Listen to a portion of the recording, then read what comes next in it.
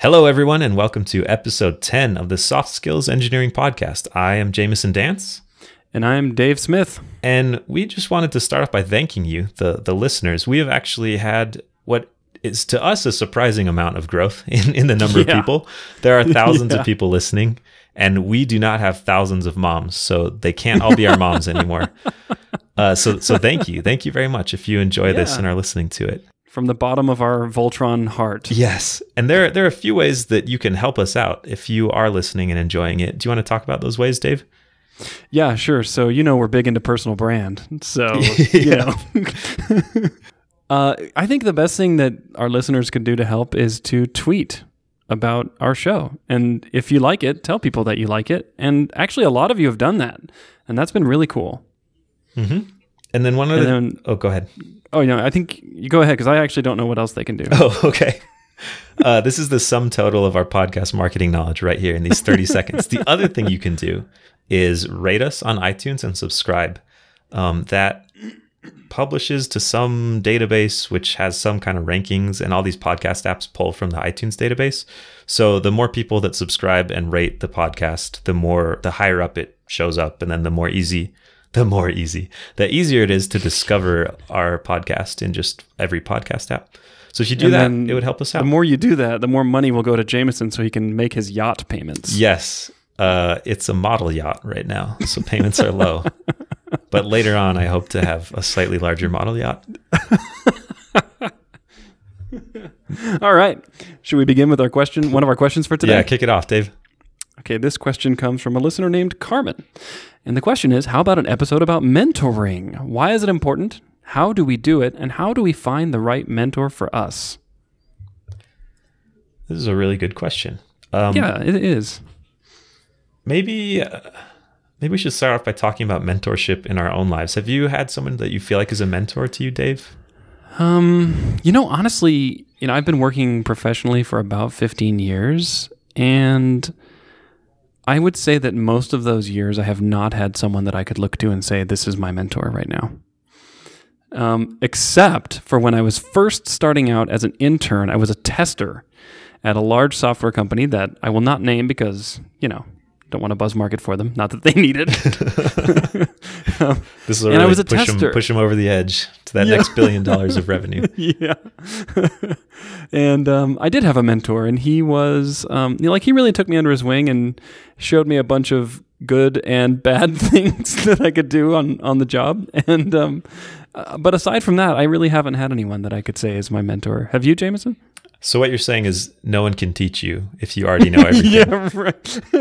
I was just too arrogant to take a mentor on. I think I had a similar story. I haven't had ever a formal mentor, but at my very first, I would say very first air quotes, real tech job, there was definitely a developer there that was experienced and was smarter than I was, knew more, and that kind of put forth some special effort to help me. He was basically my manager too, though. So that's probably a thing we should talk about. Where the line, what's the difference between a mentor and maybe like a tech lead or developer manager? Mm-hmm. I think that those all can be one and the same. Yeah.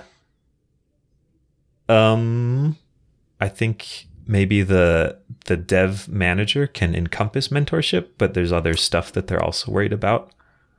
Definitely. But here's the thing, like in my whole career until very recently, none of my developer managers have ever been technical enough or at least current enough to really act as a guide for me, as a mentor for me, like at the time. Like I know that in their past, maybe they had, or, for a lot of years, I actually worked for a company that had electrical engineers and software engineers. And for most of that time, my manager was actually an electrical engineer. So he didn't really have the ability to guide me on specific technical details of my job.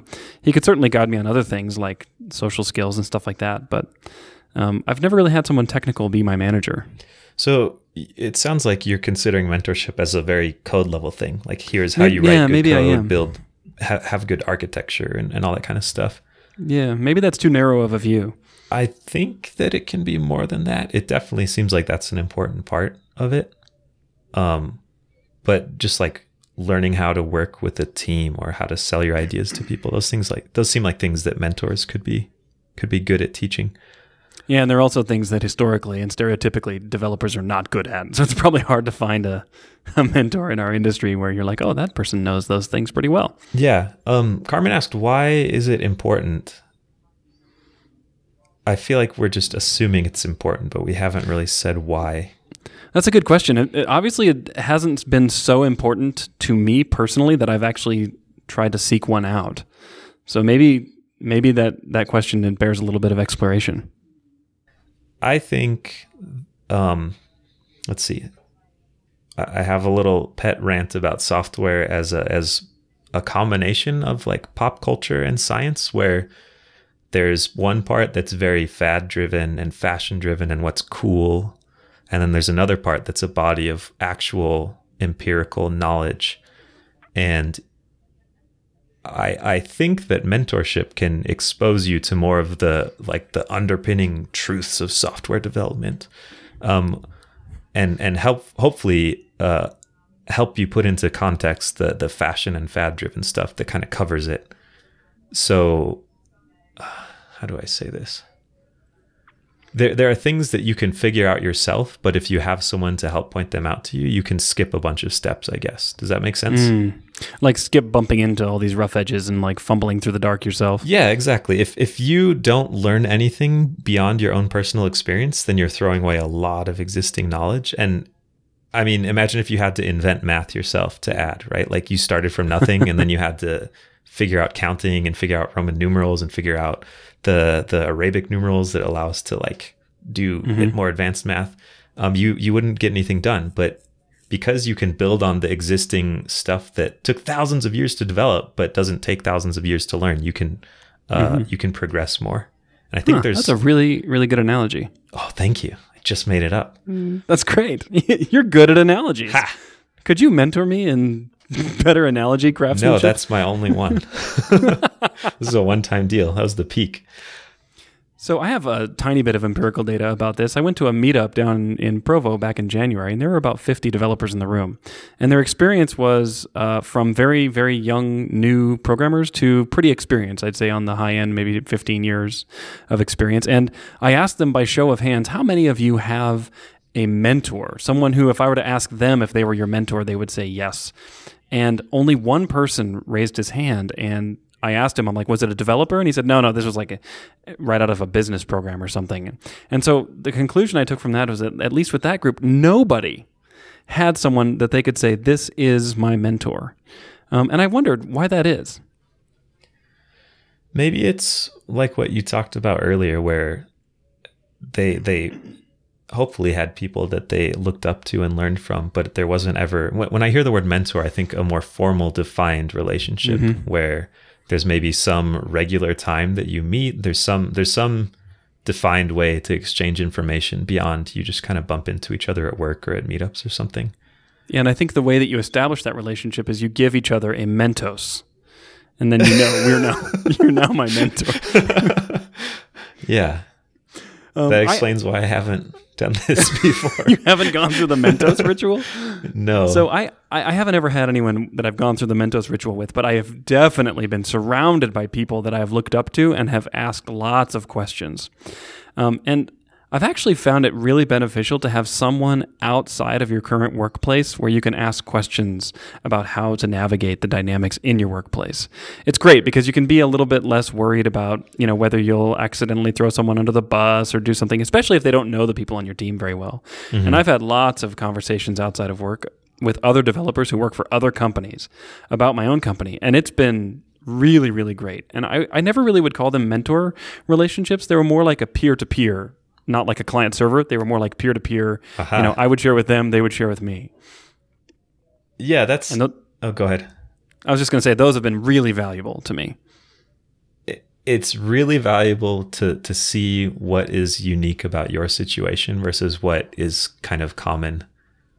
That's one of the best things I feel like I've taken from just chatting with people in some developer IRC channel or meetups or whatever, is you kind of hear what the common experience is, and it's easier to pick out weird things or exceptional things about your own experience. Yeah, I've had that same situation. It's really good. And then also, I just love hearing an outsider's perspective because they can tell you things that are really hard to observe about yourself. Like you say, well, I'm dealing with this situation this way, or I'm struggling with this. What's going on? And I've had so many times where they'd say like, oh, well, it sounds like you are doing X or Y, and I'm like, oh, I am. Like you just can't see these things about yourself sometimes. Yeah. So it sounds like you can get that through the experience of your peers, but this is specifically about mentorship. And I agree with you that there's probably some truth and some stuff you can learn from an outside person that you won't learn at a job. Not at a job, through a mentorship with an on-the-job person. But yeah, especially because there are so many more junior developers entering the industry, it seems like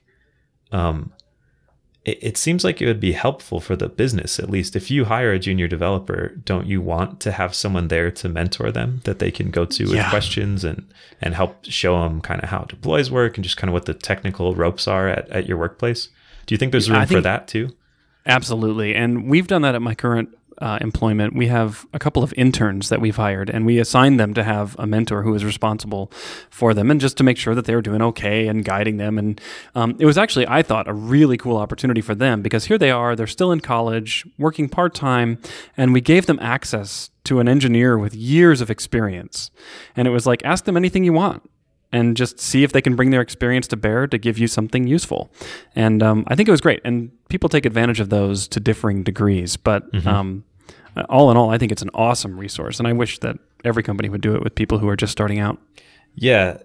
You mentioned people taking advantage of it to differing degrees. To me, that gets at this idea of pushing versus pulling, where you can take it upon yourself to just like suck down knowledge from any source you can. And you can find in your community or your workplace experienced people that you think will help you, and then just bug them.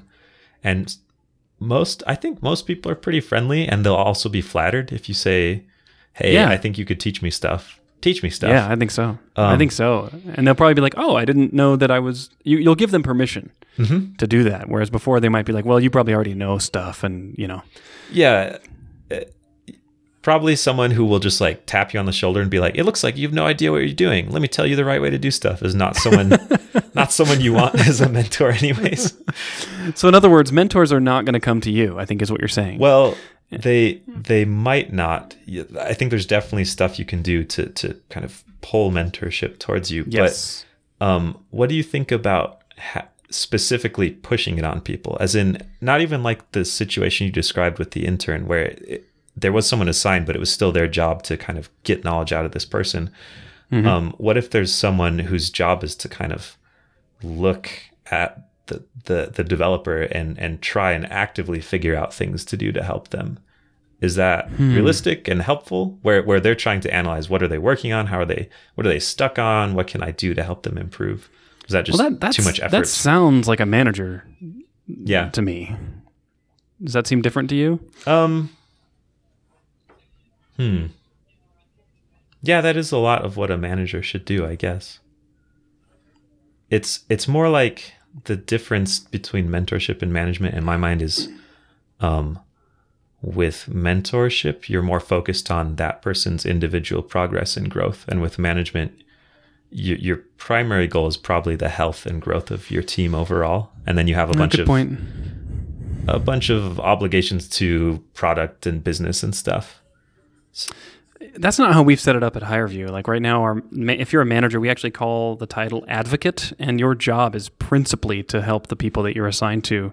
And there are other people whose job is to like manage the team's productivity and like feature roadmap and business requirements and things. Interesting. But we have people who are specifically assigned. And so maybe I'm just coming at it from a slightly different perspective, where what you described as a mentor actually is what we have in place as our manager program. Cool. But definitely not every place will have anything. I mean, you might just be thrown in and then people tell you good luck.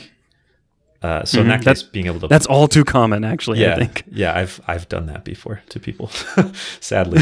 So I think the skill of asking someone for mentorship is valuable and will benefit you. Maybe we should talk about that. How do you get a mentor? How do you be it, or how do you ask? How do you get it? How do find a mentor? Okay, so if as you're a interested- mentee, a potential mentee, how do I find my mentor? Yeah, you're interested in some kind of relationship with someone experienced that can help you develop. Either it could be in or out of your company, I guess, too. So it seems like you have to be very careful when you select someone. So you should probably pick someone who you know well enough to say, this person will guide me well. If you just go pick the smartest person in the room that you don't know other than they seem really smart, you might be in for a surprise. That's true, because teaching skill is not at all correlated with actual ability to do stuff. I know plenty of people who are amazing at getting stuff done, and they just can't explain why or what they're doing or how to do it to other people. Yeah. They can do it, but not teach it. It's pretty common. Yeah. So I think you kind of have to select from your circle of people you know pretty well, which really limits the field for how you choose, which means you should probably start by expanding your circle as wide as possible of people that you know. In your friend circle, your work circle, your technical acquaintance circles. I'd probably say start by going to meetups and looking for people who seem to fit the right mold for you. It's probably a good place to start. Yeah, and that includes personality for sure. If you're going to be, it's kind of a vulnerable relationship, right? You're saying, I don't know this thing, or I want to learn this thing. So you want to make sure that you could have a healthy interaction with this person. Yeah, and they probably need to be someone who will respect your confidence and know that you can feel comfortable that they won't go and disclose all your problems. It's like, because you're going, like you said, you're going to be vulnerable. This needs to be someone where you can say, hey, I'm stuck and I don't know what to do. I don't know where to turn for help. Help me. And if they go and blab about how crappy you are, that might not be the right mentor for you. Yeah, if they're easily frustrated, or I don't know. I have no idea how the formal parameters of a mentorship should work. I know that one of my friends has a very formal relationship with a mentor. I think they met through a boot camp, and I think the boot camp even helped set it up, where it kind of introduced people to each other. But what she did was set up just every week they meet for an hour and they talk about this giant list of questions that she comes up through the week, and she kind of gets stuff from her mentor to work on.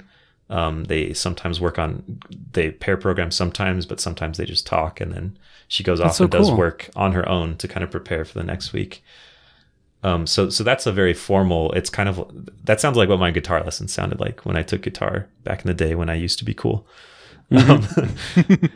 Where it's, so that's one model. Are there any other models you could think of? So you ask someone, hey, can you be my mentor? And they say yes. Like, what do you do after that?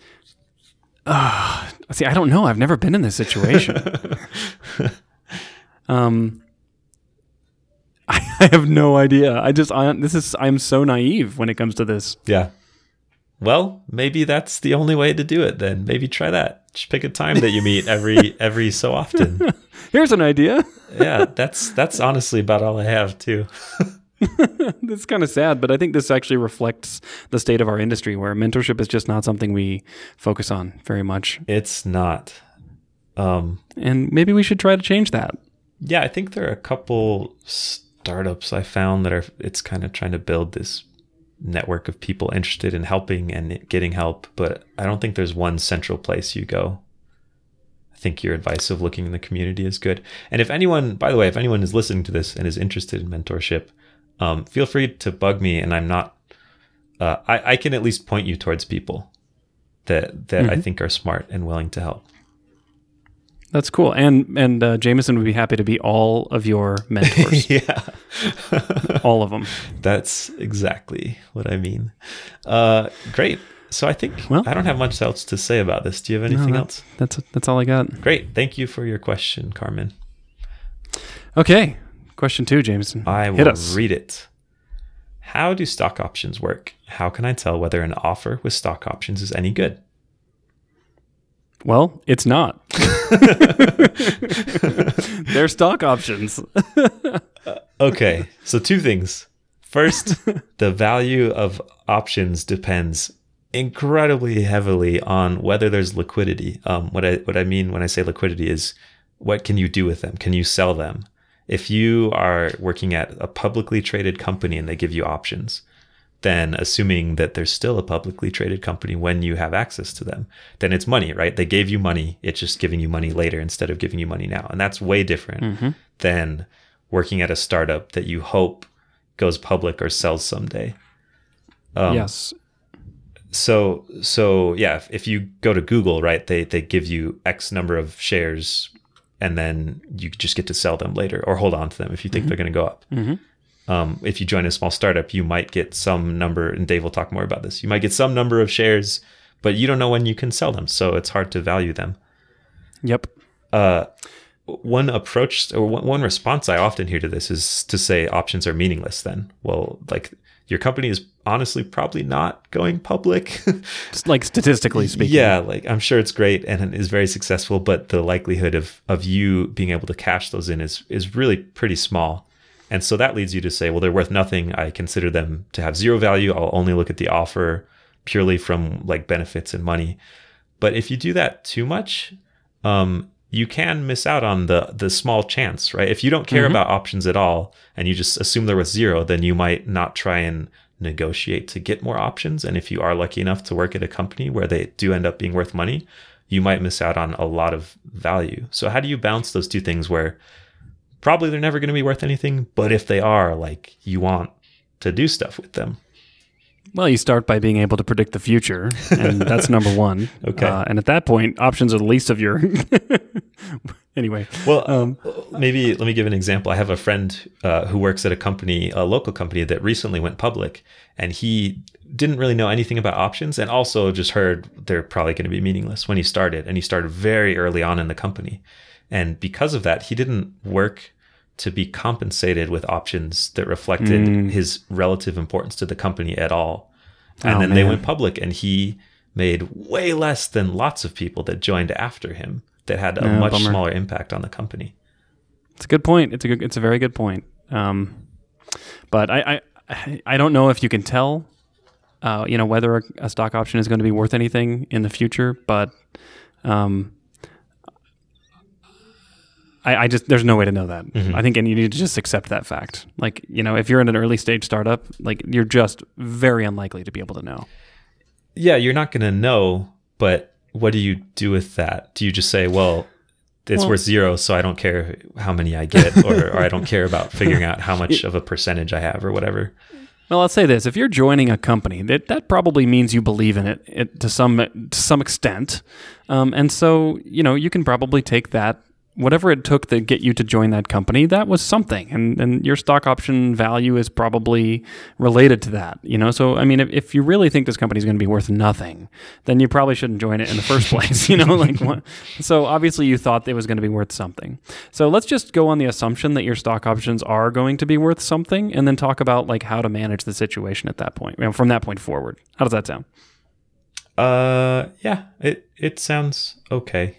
I'm still just torn in half by this, because probably they're not. And if someone is trying to hire you, and saying like this will pay off your house someday, it really depends. That's won't. Very disingenuous. I mean, I've joined a couple of startups, and I joined them precisely because the founder didn't say to me, "This stock is going to be worth millions." It wasn't like this sales job. It was like, look, here's how stock options work. Here's our financial plan.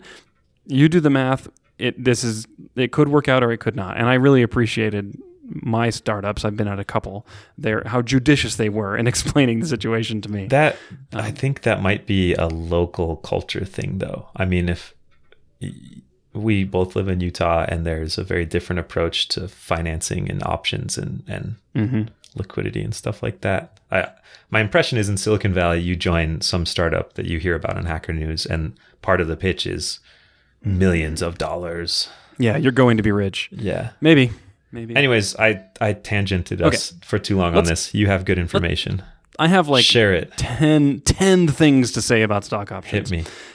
First of all, when an employer makes you an offer and they say you're going to get 3,000 stock options, that number means nothing. You don't have enough information to compute the value of those. The other piece of the equation you need, the other big piece, there's actually a lot of other pieces, but the other main piece is how many shares are there? right? Like you have 3,000 shares. Well, how many are there? There's 1 trillion. It's like, oh, well, my shares are worth nothing. They're worth like fractions of a cent, and never will be worth anything. Or they might say, well, I'm going to give you 1,000 options, and there's only 10,000 shares in the company right now. That means you own 10% of the company, right? That's a very different situation. Mm-hmm. And I think it's perfectly reasonable when you get an offer to ask, what percent ownership does this option offer represent? And I think if a company's not willing to tell you, that's a big red flag. Yeah. So ask the question. Mm-hmm. But even if you have 10% today, which by the way, 10% would be enormously high for an engineer who's not like the founder, your options can become diluted. And I don't mean diluted with a D, I mean diluted with a T. And what can happen is, as investors come on to the company and put money in, they will expand the number of shares on paper that are issued, and they will give the new shares to the investors. And if there are, say, like I said earlier, 10,000 shares in the company, and an investor comes in and says, we want to own 10,000 shares, and we want you to have 20,000 shares total, well, guess what? Your 1,000 shares just went from 10% of the company to 5%. You got diluted.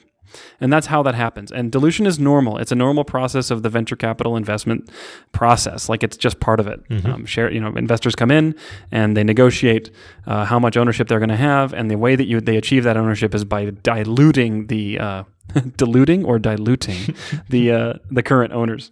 So that happens. And I think the worst case I've heard about this is one of my former coworkers. His shares got diluted 80-1. So they literally got cut down 1/80th. Crazy, huh? That is pretty intense.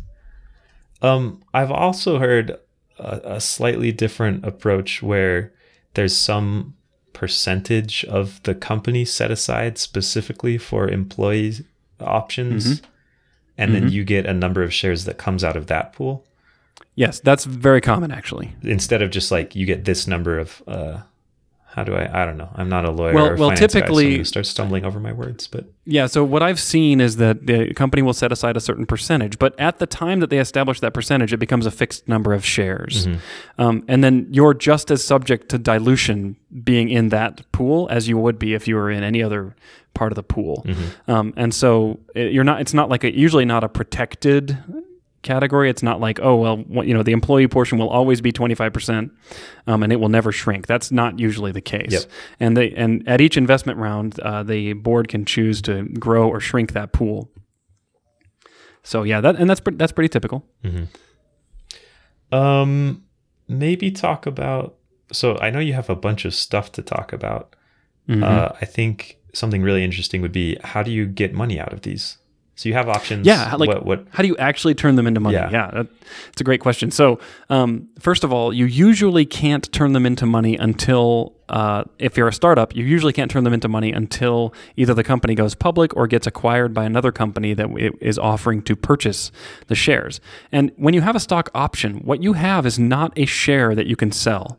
What you have is a promise that the company will sell you a share at a fixed price. And so if the stock becomes worth more in the future, you have a sweet deal because you're sitting on a contract, a guarantee that the company will sell you a share at a price that is lower than the current price. So there's a two-step process. The first step is exercise your options by paying the company the agreed upon price for each option, and then they give you shares of stock.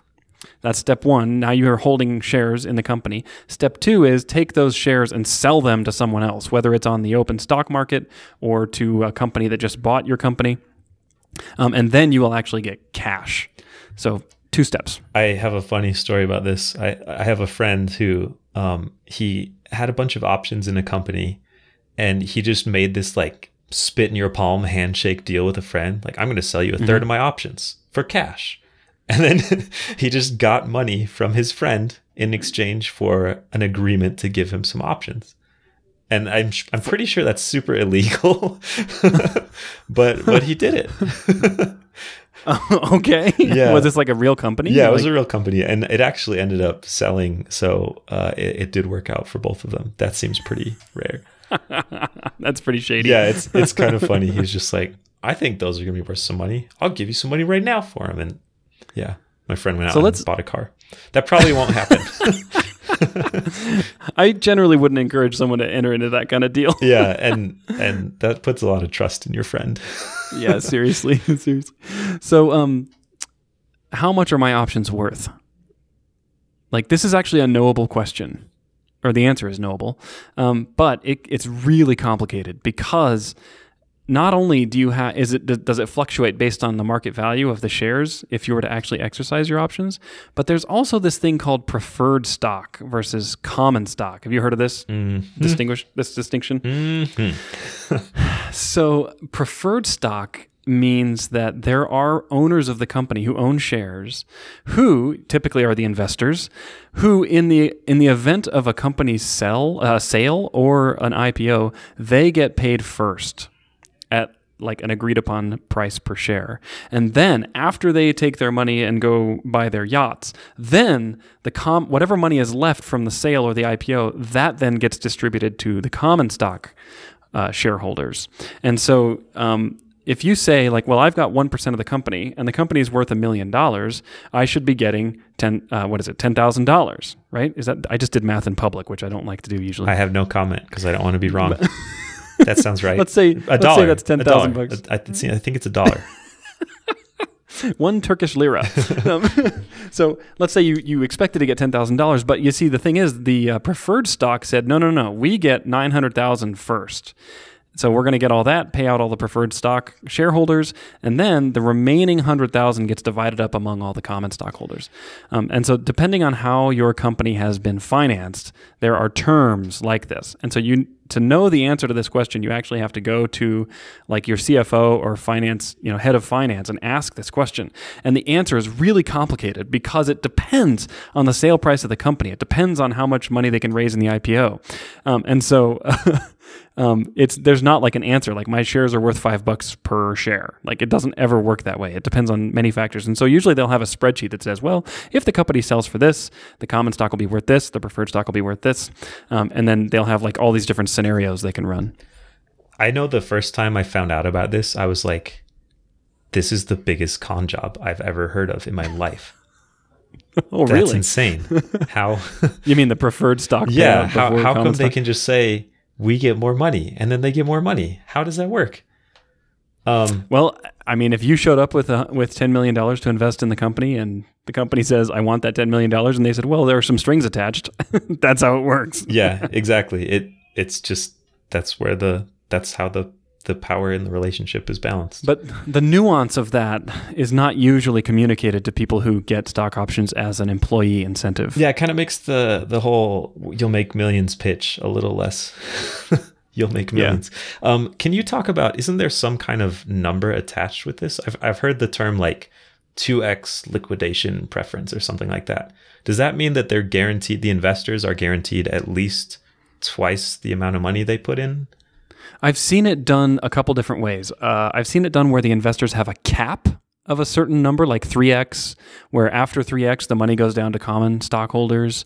And I think I've heard of a minimum as well, where like the preferred stock shareholders will get paid out a minimum of 2x before common stock gets anything. Mm-hmm. I don't know. This is like so nuanced. You'll just have to ask the people who have managing your company's finances. So I don't know. Huh. I literally went as deep into the deep end as I can swim, and you just tried to push me a little further. Sorry. Well, I appreciate. I'm drowning out here, Jamison. I appreciate you saying these words because they're smart words.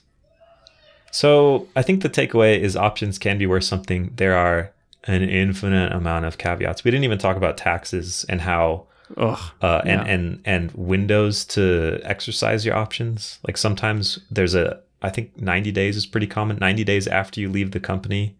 That's the window you have to buy your options. And if there's no IPO or sale in sight, then that's a huge gamble. It might be thousands of dollars you have to put into these options. Mm-hmm. They might end up being worth zero. And then there's something to do with taxes, right? How you have to pay taxes on them before you can sell them or something. We probably don't have time to go into the taxes, but suffice it to say that, number one, Jamison and I are not tax attorneys. and number two, the taxes on stock options can get really complicated and super surprising, and you can end up owing tax even though you didn't make any money or before you've made any money. Like you can end up owing tax just by exercising your stock options, which means you bought the share. That's that step 1 of 2. You just bought the share. You spend money and now you owe all this tax because the IRS thinks, you just made a ton of money because you have value in these shares you own now. So I highly recommend people consult with a tax professional. Yep. And then maybe one last thing to talk about is the vesting schedule. You don't just get them all at once, right? Yeah, not typically. What kind of vesting schedules have you seen? I think 1 year cliff and then vesting over 4 years is pretty, I think that's the standard. So that's the only one I've ever seen. That means that if they say you get 3,000 shares, that's a hard number. I'm going to change it to 4,000 shares. 4,000 is Then you don't get any shares at all until you've been at the company for a year. And then you get 1,000 shares. So it takes... Which means at the 1 year mark, you could actually buy 1,000 shares. Yep. Right. But before that, nothing. Yep. And then the rest of the shares, sometimes it's monthly, sometimes it's quarterly. They'll basically vest over time for the next 3 years. So if you are there less than a year, you don't get anything. If you leave partway through that 4 year, you just get a percentage of them. And that's to encourage you to stay and make sure that those are valuable to the company and that you help produce value. So I have 2 more terms I just want to throw out so that people can be familiar with them. The first term is strike price. Have you ever heard that term, Jamison? I have. I'm ready to learn what it actually means, though. Okay. So earlier we said that there's 2 steps to actually turning options into cash. Step 1 is you buy the share, and it's at the agreed upon price. That is called the strike price. So that's the price at which you're allowed to buy the option. And then the second term I wanted to... is that, by the way, is that what you thought it was? Sure. Yeah, I'll claim that I knew that already. You probably... There's no cost to that. The second one is a capitalization table or cap table. And this is the thing that if your company is awesome, they will show it to you. And if you go to your head of finance and say, hey, I want to see our cap table, they'll know exactly what you mean. You don't have any idea what it is, but they know what it means. And I didn't know what it was either for years. And this thing is the thing that lists how much of the company all the investors have and how much is allocated to employees. And it just tells you all those breakdowns. And it is the thing that ultimately governs what the payout will look like for you as an employee who owns stock options. So cap table. There you go. Now you can just drop those words in casual conversation at a coffee shop and people will think you are big and important. Well, I saw the cap table last week. My strike price is 5 simoleons. And okay, great. I think we answered that question. And so one more thing, if you are interested in reading more, there's a ton of information about stock options out there on the internet. I found this post by Julia Evans really helpful. I love her blog just in general, but this is one about stock options. It goes into a lot of the stuff we talked about in detail. And then it also has a lot of links to everything else. So with everything we mentioned, there's like an infinite depth of more information. Yeah. And this can kind of get you started on some of that. So we'll post that. This has been like a breadth first exploration of stock options. And then now you can go depth first. Yep. Great. Well, I think we answered that. People helped. People saved. Oh man. And by the way, if you're interested in working for me, I will grant you 1 million shares of your non-existent company. Well, it exists now. You can have 1 million shares. I just won't tell you how many there are. Who was it? Was it Ben Horowitz who wanted to make light of the startup valuation process, and he offered... He sold investors, 1 share for 0.5 cents or something. That was definitely the 37 Signals guys. Yeah, they had a $10 billion valuation because they sold some tiny percentage of their company for $1. That's right. Yeah, weird stuff can happen with this. Well, awesome. If people want to find out more about us, how do they do that? You must visit our Twitter page, which is @SoftSkillsENG. And from there, if you subscribe, you'll be notified of new shows as they come out. And that's also how you can reach us if you want us to butcher an answer to some question that you have that you would like. We will try to answer it to the best of our ability. Great. Thank you all for listening, and we will catch you next week. See ya. See ya.